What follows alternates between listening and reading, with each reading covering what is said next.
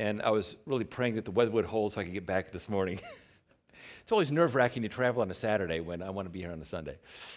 Well, let's pray, and then we will dig into the book of Proverbs. Father, we want to pause and acknowledge your absolute sovereign greatness over all things.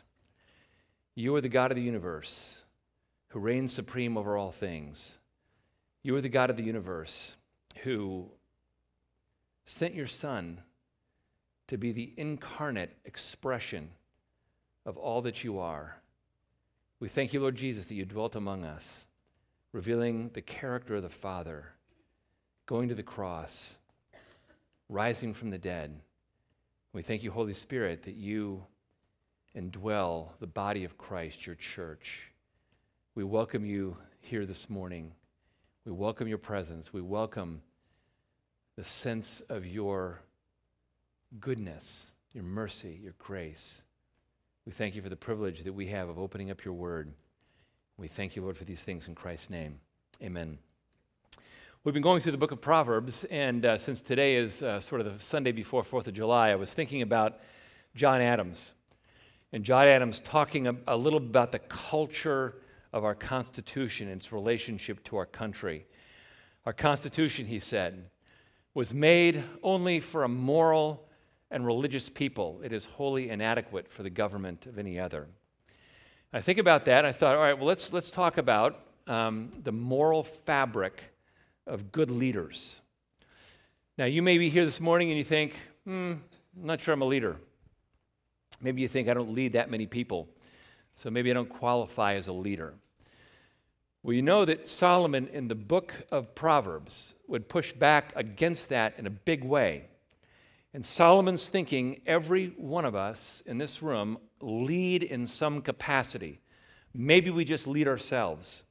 Maybe we just lead our families. But maybe we lead a small business. Maybe we lead a practice. Maybe we lead a division.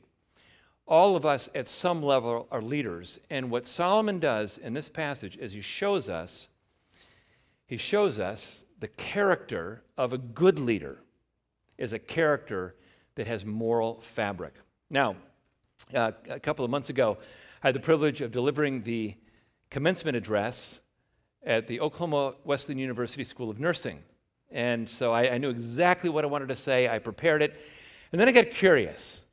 What do other people say at commencement ceremonies? So I did the Google search, and it showed up pop icons like Stephen Colbert, like Ellen DeGeneres, and so on. And I thought, well, what do they say? And I read 4 or 5 or 6 of these things, and I was blown away by the fact that they were very, very hesitant to give any advice, because any advice might be construed as morality, and they would not think about imposing their morality against somebody else. Very hesitant to give any sort of advice. And that's the ethos of our culture. Our culture is very hesitant to impose any form of morality on anybody else for fear of offending them. I read the summary of a Gallup poll recently, and here was the really salient quote out of the Gallup poll. Americans continue to express an increasingly permissive outlook on what is morally acceptable. Their views on 10 of 19 moral issues that Gallup measures are the most indulgent to date. The percentages of U.S. adults who believe that sex between unmarried people or doctor-assisted suicide or pornography and polygamy are morally acceptable practices have tied record highs or set new ones this year. Leaders do not want to impose morality on others. Or if they do, they don't want Christian morality to be part of it. And yet in this passage, Solomon is going to tell us that if you want to be a godly leader, if you want to be a good leaders possess moral fabric, and they lead on that basis. There's something else going on in the book of Proverbs, though, as I've mentioned several times. And that is the word wisdom suggests that there is a moral fabric to the universe that God has created. And you see that if you do a word study on the word wisdom. Wisdom suggests that God has built into his universe a fabric, a moral fabric, a way things are based upon his character. And those people who are wise people recognize what that moral fabric is, and they submit to it. People who are not wise deny that moral fabric, and God allows them to reap the normal and natural consequences. Leadership, good leadership that God uses is a leadership that recognizes there is a moral fabric to the universe. So let's read the passage in its entirety. And I want you to notice as I read this, the number of times the word king is used. That's why we say this passage is about leadership. An oracle is on the lips of a king. His mouth does not sin in judgment. A just balance and scales are the Lord's, and all the weights in the bag are his work. It is an abomination for kings to do evil, for the throne is established by righteousness.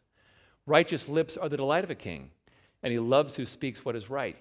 A king's wrath is a messenger of death, and a wise man will appease it.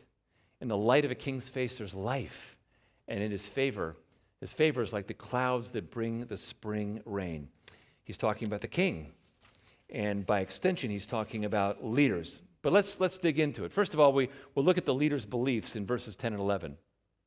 And what Solomon says here is that ideal leaders boldly embrace the moral standards of the Scripture. Again, an oracle is on the lips of a king. His mouth does not sin in judgment. A just balance and scales are the Lord's, and all the weights in the bag are his. Now let me zero in on why this applies to leaders. When we think about kings, we think about these guys: Caesar Augustus, King Henry VIII. We think about guys like Louis XVI, the Sun King, or Suleiman the Magnificent. These were kings that we can't relate to. These are leaders we can't relate to. They're different kinds of people. When God talks about his leader is different, because God's king was supposed to write out the law and hold that law with him at all times. Now, what would that have done to the king? That would have ensured that the king knew the law. That would have ensured that the king was memorizing the law. And because it was near him at all times, it would affirm the idea that when he was in doubt, he would go back to the law. His whole orientation was, I lead on the basis of God's revealed word. That was the idea. Now, we just dispense, we easily take this into our culture, dispensing with the idea of these other ideas of kingship. And think about you. The moment you came to Christ, you became a spiritual leader. If you're a husband or a wife, you know there's a dynamic interplay between how husbands lead wives and wives lead husbands. Very dynamic. If you're a parent, you know that you lead your kids. If you're a child, you know that a Christian child can exert leadership on his or her mom and dad. Spiritual leadership becomes an organic thing once you come to Christ. And recognizing the organic nature of spiritual leadership, what wise leaders do is they strive for a leadership that is God-centered, that is Christ-centered. I'll give you a quick example. About 12 years ago, we were talking with somebody who knew our daughter at Oklahoma State University. And we were out to dinner with this person, and this person casually said, "You know, your daughter is a real spiritual leader on campus." Now, our daughter is not like a leader in the charismatic sense. She's not a leader in the dominant sense. Our daughter is quiet and sweet. And I said, "Well, tell me about that." And this person said, within the Greek system at OSU, her kindness, her commitment to Christ, exerts a gentle leadership that has shifted the culture of her house. Now, that's an example of spiritual leadership. Spiritual leadership is not a leadership of position necessarily. It is a position of influence that comes about because of who you are in Christ. And that's the idea that he wants to convey. Now, with that in mind, let's probe how you bring moral character into that environment. It begins with our words. Go back to verse 10. An oracle is on the lips of a king, and his mouth does not sin in judgment. If you want to be a good leader, you begin by the words that you say. How are you using your words? How are you conveying truth to people? How are you using words to influence people that you are leading? You begin with your words. Good leaders use words on the basis of God's objective moral standards. Now, why is that? That's how God works. God speaks forth words of truth. Sometimes God speaks forth words in judgment. Sometimes God speaks forth words of information. Sometimes he speaks forth words of wisdom. Sometimes they're words of grace. But a good leader is striving to communicate the way God communicates. It is an oracle is on the lips of a king. His mouth does not sin in judgment. You say, easier said than done. I can't do that. Sometimes I sin with my mouth. Join the club. We all do. We all do. We're fallen human beings. But the vision is before us. Good leaders strive to make their words correspond with the wisdom that God manifests in the Scriptures. I'll tell you that a lot of believers do not value this trait. They don't. And I've heard people say, sometimes I don't do it right. Big deal. Well, what Solomon would say is, if you want to lead, begin with your mouth and let that affect the nature of your leadership. Now he moves from our words to our worldview.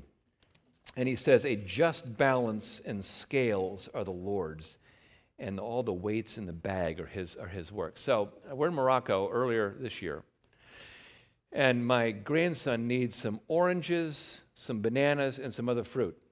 So we go to the fruit stand. We buy the fruit in the fruit stand.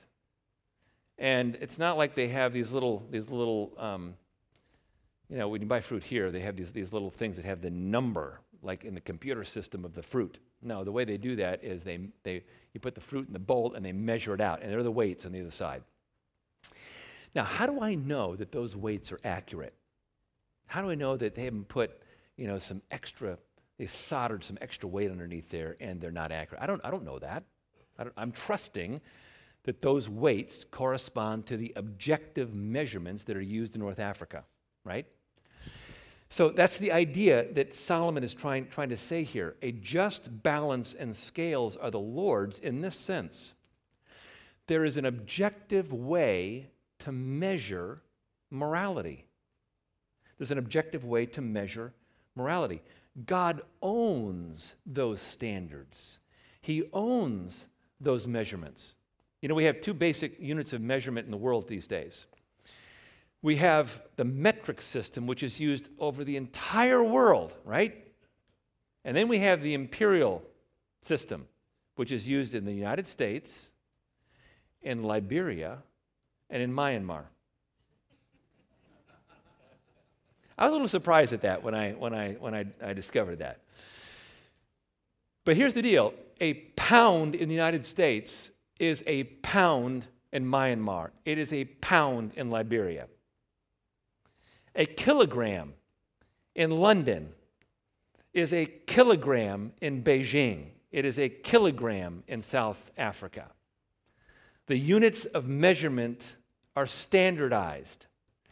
And what Solomon means in this proverb is that God owns the standards of measurement. God gets to decide what is moral, what is ethical, what is immoral, what is unethical. For instance, God's vision for sexual ethics is the same for people in Seattle as it is for people in Syracuse, as it is for people in Singapore, as it is for people in Moscow. God's standards for his sexual ethics are the same. They're not culturally derived. He owns the standards. He's the creator. God's vision for business ethics are the same for the people of Albania as they are for the people of Alabama. God's vision for verbal ethics are the same all over the world. I realize that there are differences in cultural expressions of these things, but the standards are the same. Moral standards are God's. Now, the point is that good leaders and godly leaders choose to operate on a biblical worldview. And guess what? That's going to put believers in Christ in the crosshairs. We see that with the prophet Daniel. Here's a guy who was the most gifted leader, one of the most gifted leaders in the ancient world. The guy is probably in his 70s or his 80s, and he's operating under a pretty good king, but he's in the crosshairs of his other peer leaders. And the leaders go to the king and they say, make a law that says nobody will pray to anybody except you for 30 days. King says, okay, I'll do that, signs that into law. And Daniel says, I'm not going to do that. Morality is objective. Morality comes from God. Morality is something that I will adhere to no matter what happens. And he gets put in the lion's den. And there are a lot of believers who are in the proverbial lion's den because they've said, look, I am going to follow after the objective moral standards of the Scriptures. That's going to be how I operate. The point is, morality flows from our Creator God. The weights in the bag are His. He owns the standards. Now, that's the belief of a leader. Now we move to the leader's behavior. Ideal leaders live out the moral standards of Scripture joyfully. It's not that like they live them out hesitantly. It's not like they live them out and they're embarrassed. It's not like they live them out and they're secretive about it. They live out these things joyfully. Now, in the world that we live in, Christian leaders have to be extremely wise about how they live that out within particular cultures. They got to be wise. This past weekend, when I was talking to the father of the bride, he told me that, he says, I've lived in Saudi Arabia for many, many years. I am a follower of Jesus. Everybody knows that I'm a follower of Jesus, but I am extremely wise about how I live out my faith in Christ in that country. Extremely wise. Nevertheless, ideal leaders joyfully live out those moral standards of the Scriptures. Here's the verse. It is an abomination for kings or for leaders to do evil. For a throne, or I would say the leadership of that leader, is established by righteousness. Righteous lips are the delight of a king, and the king loves those who speak what is right. What he means by that is those who speak what is right within the circle of his leadership. So notice we're still talking about leaders. We're still talking about kings. And here's the problem. We all know that leaders should not do evil, but they do, right? And the higher up they are, sometimes the worse evil that they do. I read a very interesting article last week about Washington, D.C. And many people have wondered how long-term senators and congressmen in D.C. can go into D.C. leadership as men and women of very modest means and leave 20 years later multi-millionaires. How does that happen? And what this article said was that basically it's insider trading. And what they said was that, that Congress passed a bill that would affect the airline industry, and these leaders knew that they could profit from the stocks in that industry, they would buy up the stocks. Conversely, if they knew the stocks were going to go down, they would sell off the stocks. Well, that law in 2012, a law was passed in 2012 that made that illegal. Problem solved, right? Problem solved. Well, less than a year later, Congress fast-tracked a bill using a procedure called unanimous consent that ignored or reversed large portions of that bill, and the president signed it into law in 2013, and now it's back to insider trading with caution. With caution. So we all know leaders can be untrustworthy, right? We all know that. We all know that they should not do evil, but they do. And even Solomon, we know from the book of 1st and 2nd Kings, Solomon, his leadership trended toward evil. Even Solomon, who wrote this, did not follow this later on in his life. It was hypocrisy, but the hypocrisy is a lesson to us. And the lesson is that if we're going to be good leaders, our walk has to match our talk. Our behavior has to match our belief system. If we're going to be leaders worthy of being followed, our behavior and our belief system have to coalesce into one. Will we always do that perfectly? Obviously not. We're not going to do that perfectly.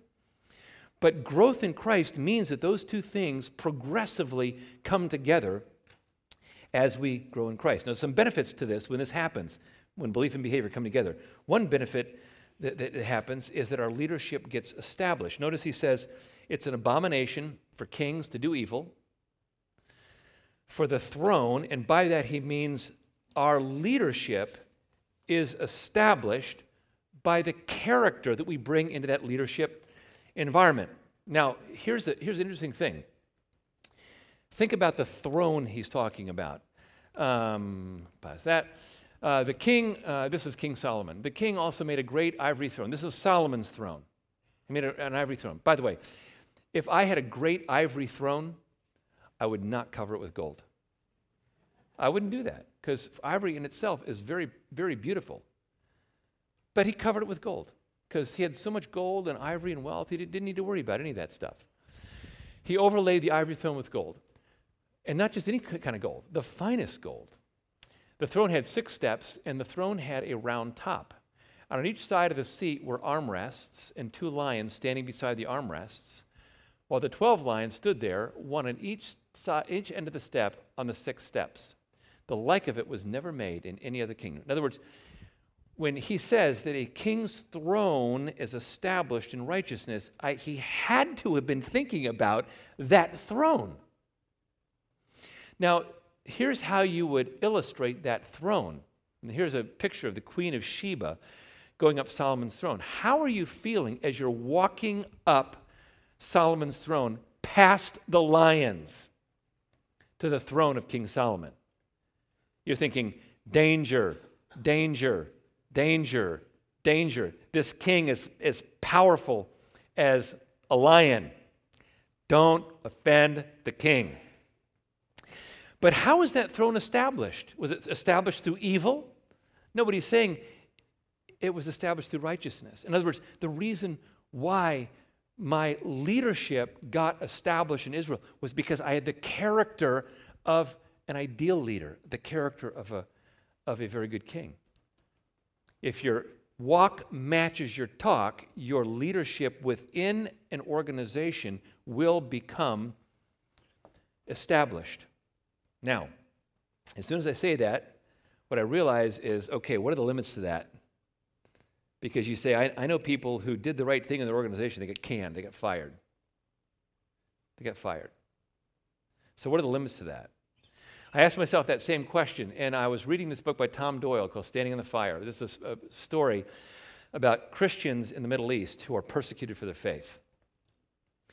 And in story after story, he describes believers whose leadership was established by righteousness, and they were persecuted.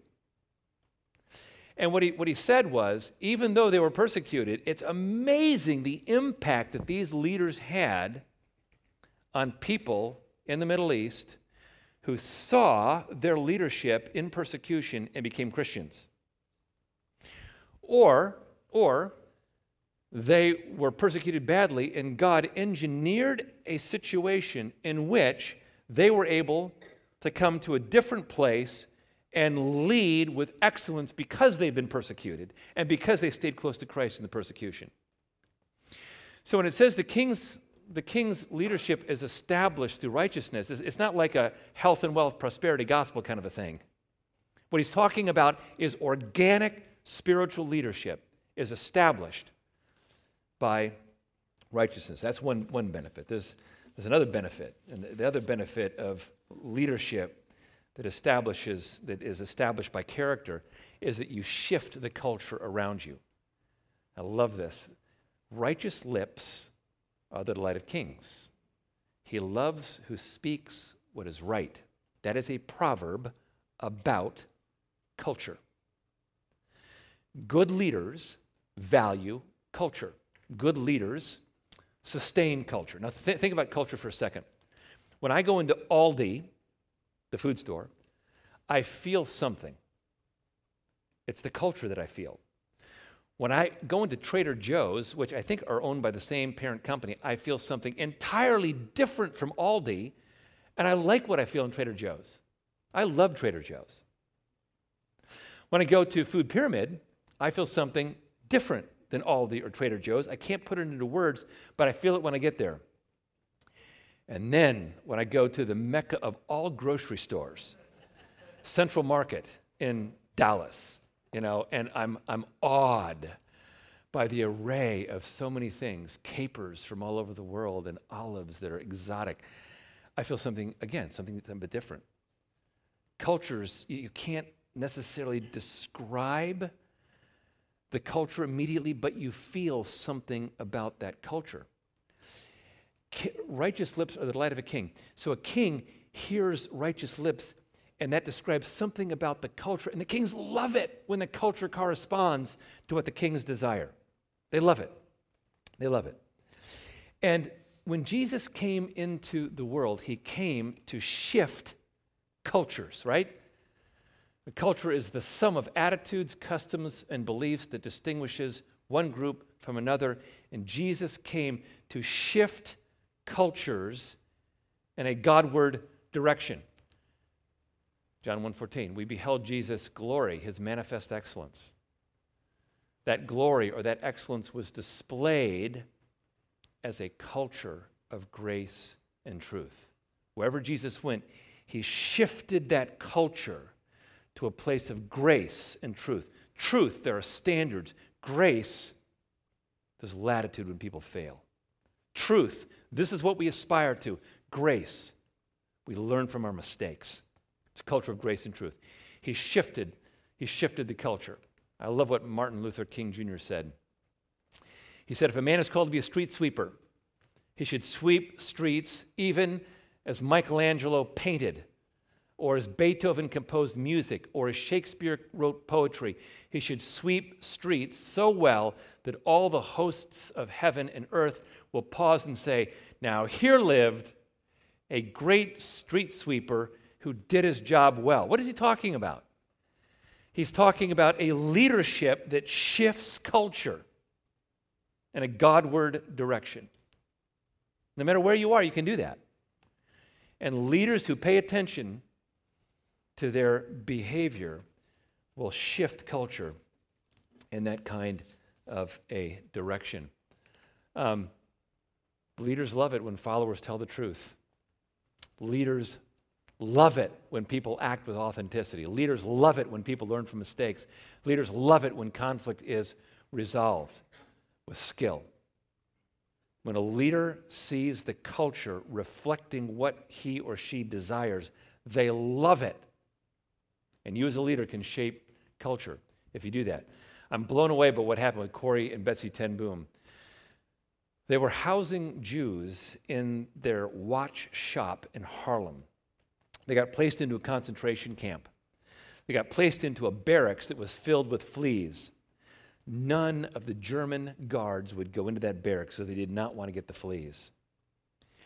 They had a Bible in that barracks that was not discovered because of the fleas. And at night, Corrie would lay on her bed and she would read the Bible. And the Bible would get translated from Dutch into German, from German into Swiss German, from Swiss German into Romanian, from Romanian into Italian, from Italian into whatever other languages were represented there. what Corrie ten Boom said was this: in the hell of that concentration camp, there was a little bit of heaven, as the culture of God's word gave hope to these women who had despaired. How do you shape culture?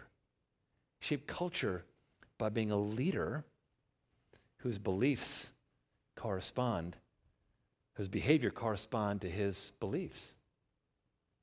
And those beliefs recognize the moral absolutes of the scriptures. Now we move to the third phase of this passage, where ideal leaders demonstrate grace and truth even when people fail.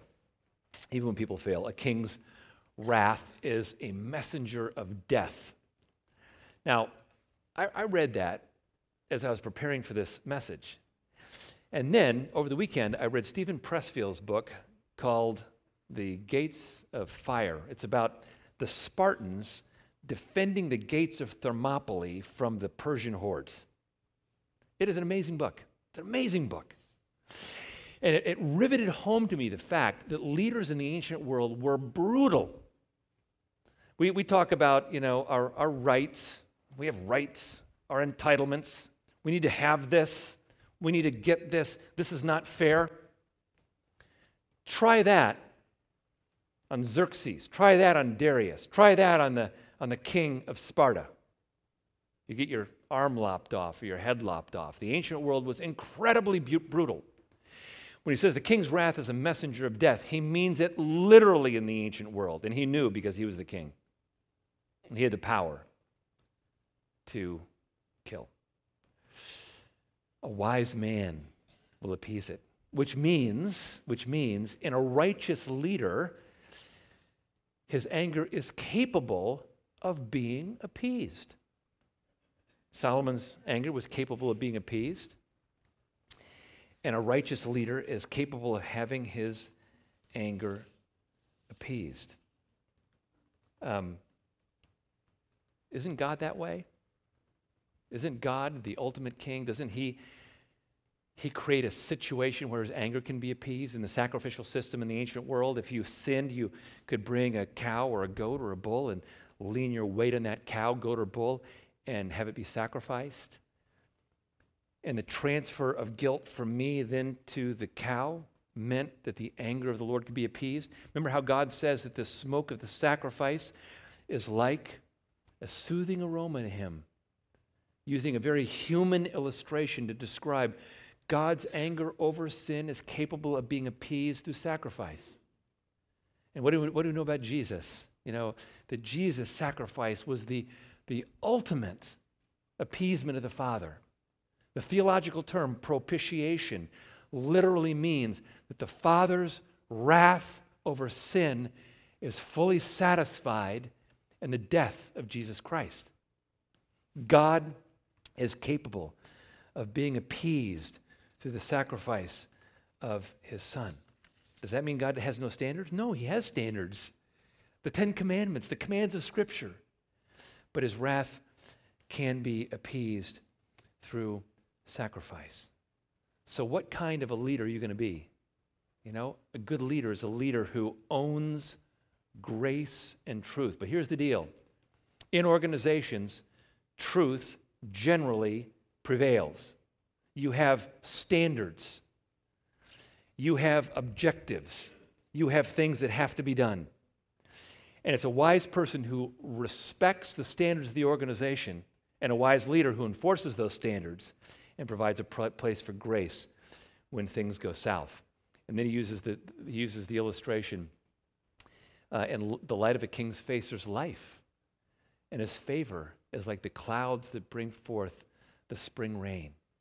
When a good leader is appeased, there's a sense of joy. There's two faces, that reflect the joy that a king might have when his anger has been appeased and his favor is upon his followers. We have this picture somewhere of me receiving a present one Christmas morning. I did not think my family would get this present for me, and they saved it till last. And one of my kids took the picture at just the right time. I opened this present up, and I thought, oh my gosh, this is amazing. My family got this for me. This is incredible. And I even teared up a little bit. And one of my kids said to Cindy, I think he likes it. I think he likes it. You know, when you feel the king's favor, you feel like it's going to be okay with me. And good leaders have the ability to demonstrate that favor to the people that they're leading. He also says it's like the spring rains, you know, that bring refreshment and nourishment. Reading a story right now about a special operations unit in Iraq and Afghanistan that flies drones over various different parts of. It's a brand new book that just came out. A fantastic story about a guy who had to go up through the ranks of this really hard special forces unit. And obviously there's objectives, there is truth, there are standards. He had to meet those standards. And his commanding officer said, don't screw up. Don't screw it up. But among those who reached that level, he said, all of us were learning from our mistakes. All of us. And once we were there, that became the way that we learned how to do things. And when the commanding officer said, jackpot, he said, I knew I'd accomplished my job. Well, there's an element of grace and truth even in that story. Good leaders combine those two things. So leadership is a little bit like Jenga. I don't know if you ever played the game of Jenga, but you know, you pull out these little blocks, and you pull out the blocks, and if you're not careful, the blocks all fall over. If you pull morality out of those blocks, you jeopardize the stability of the tower. If you want to be a leader that God uses, pay attention to the objective moral standards of the Scriptures. Will you fail? Obviously. But that's the vision. And the Holy Spirit gives you the power to fulfill that vision. Now, as we transition toward communion, I want to read one great verse out of the Gospel of Luke. Jesus is traveling with the disciples. He's raised from the dead, and he comes to the house, and they say to Jesus, hey, stay with us. It's getting to be toward evening. The day's almost over. So Jesus went in and stayed with them. And when he had reclined at the table with them, Jesus took the bread and blessed it, acting as the host. And he gave it to them, and then their eyes were opened, and they recognized Jesus. Jesus wants us to recognize him in communion.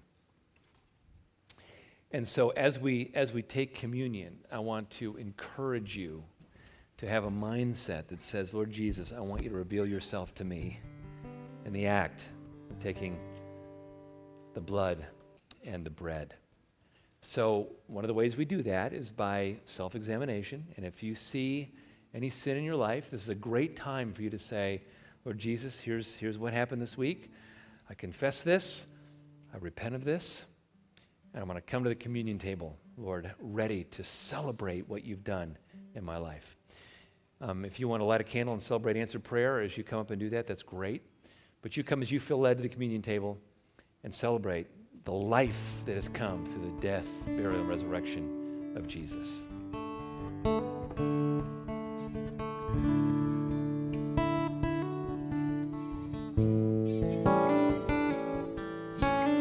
Amazing grace, how sweet the sound that saved a wretch like me.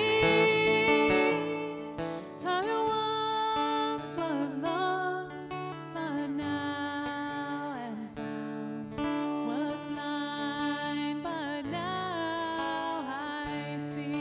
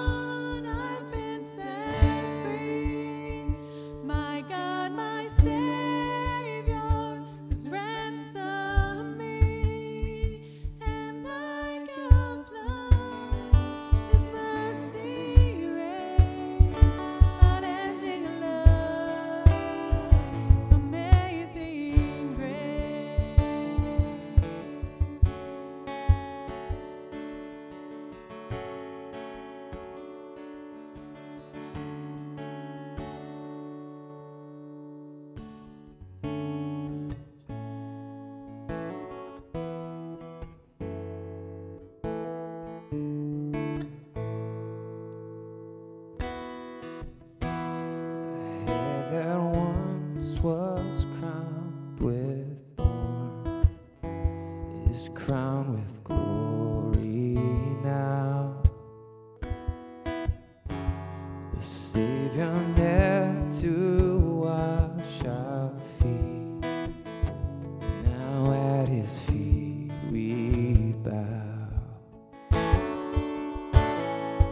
one who bore our sin and shame, now robed in majesty. The radiance of perfect love now shines for all to see. Your name is victory. All praise will rise to Christ our King. Your name is victory. All praise will rise to Christ our King.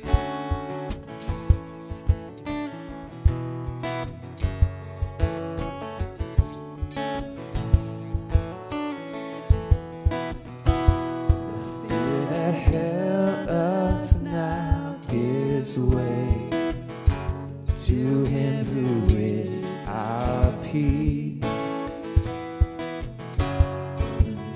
No breath upon the cross is now alive in me.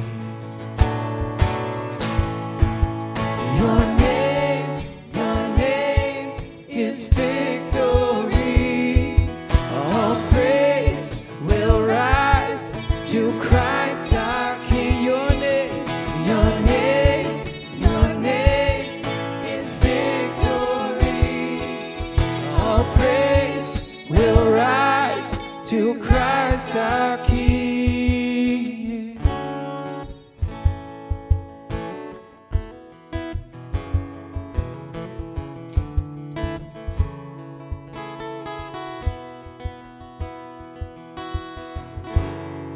By your Spirit I will rise from the ashes of defeat.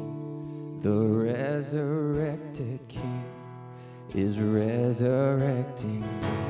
In your name I come alive to declare your victory. The resurrected King is resurrecting me. By your Spirit I will rise from the ashes of defeat. The resurrected King is resurrecting me. In your name I come alive to declare your victory. The resurrected King is resurrecting me. You're resurrecting me.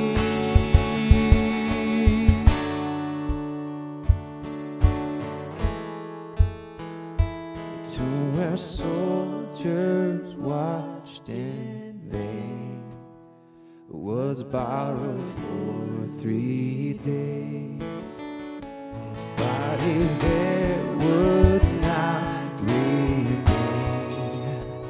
Our God has robbed the grave. Our God has robbed the grave. In your name is victory. All praise will rise to Christ our King. Your name is victory.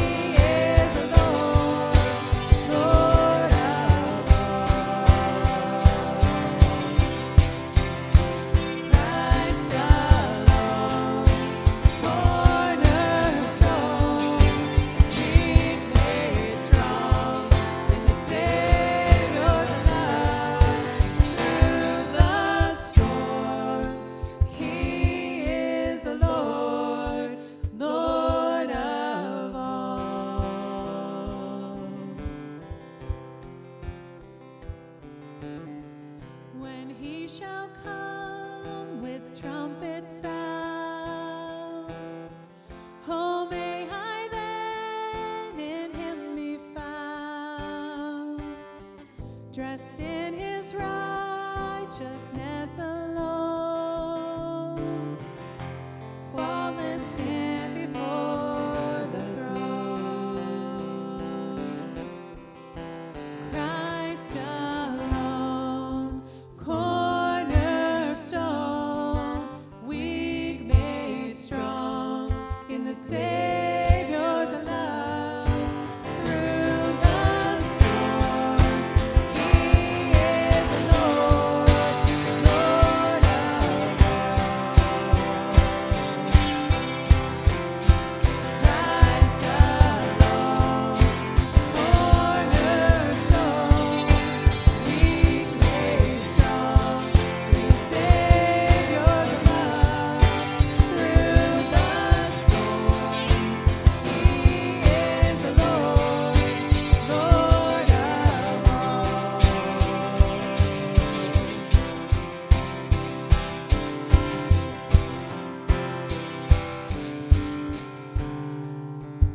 Lord Jesus, we joyfully acknowledge you as the cornerstone to our faith. We thank you that you're the rock. We thank you that you are the stable one. We thank you that you are our anchor.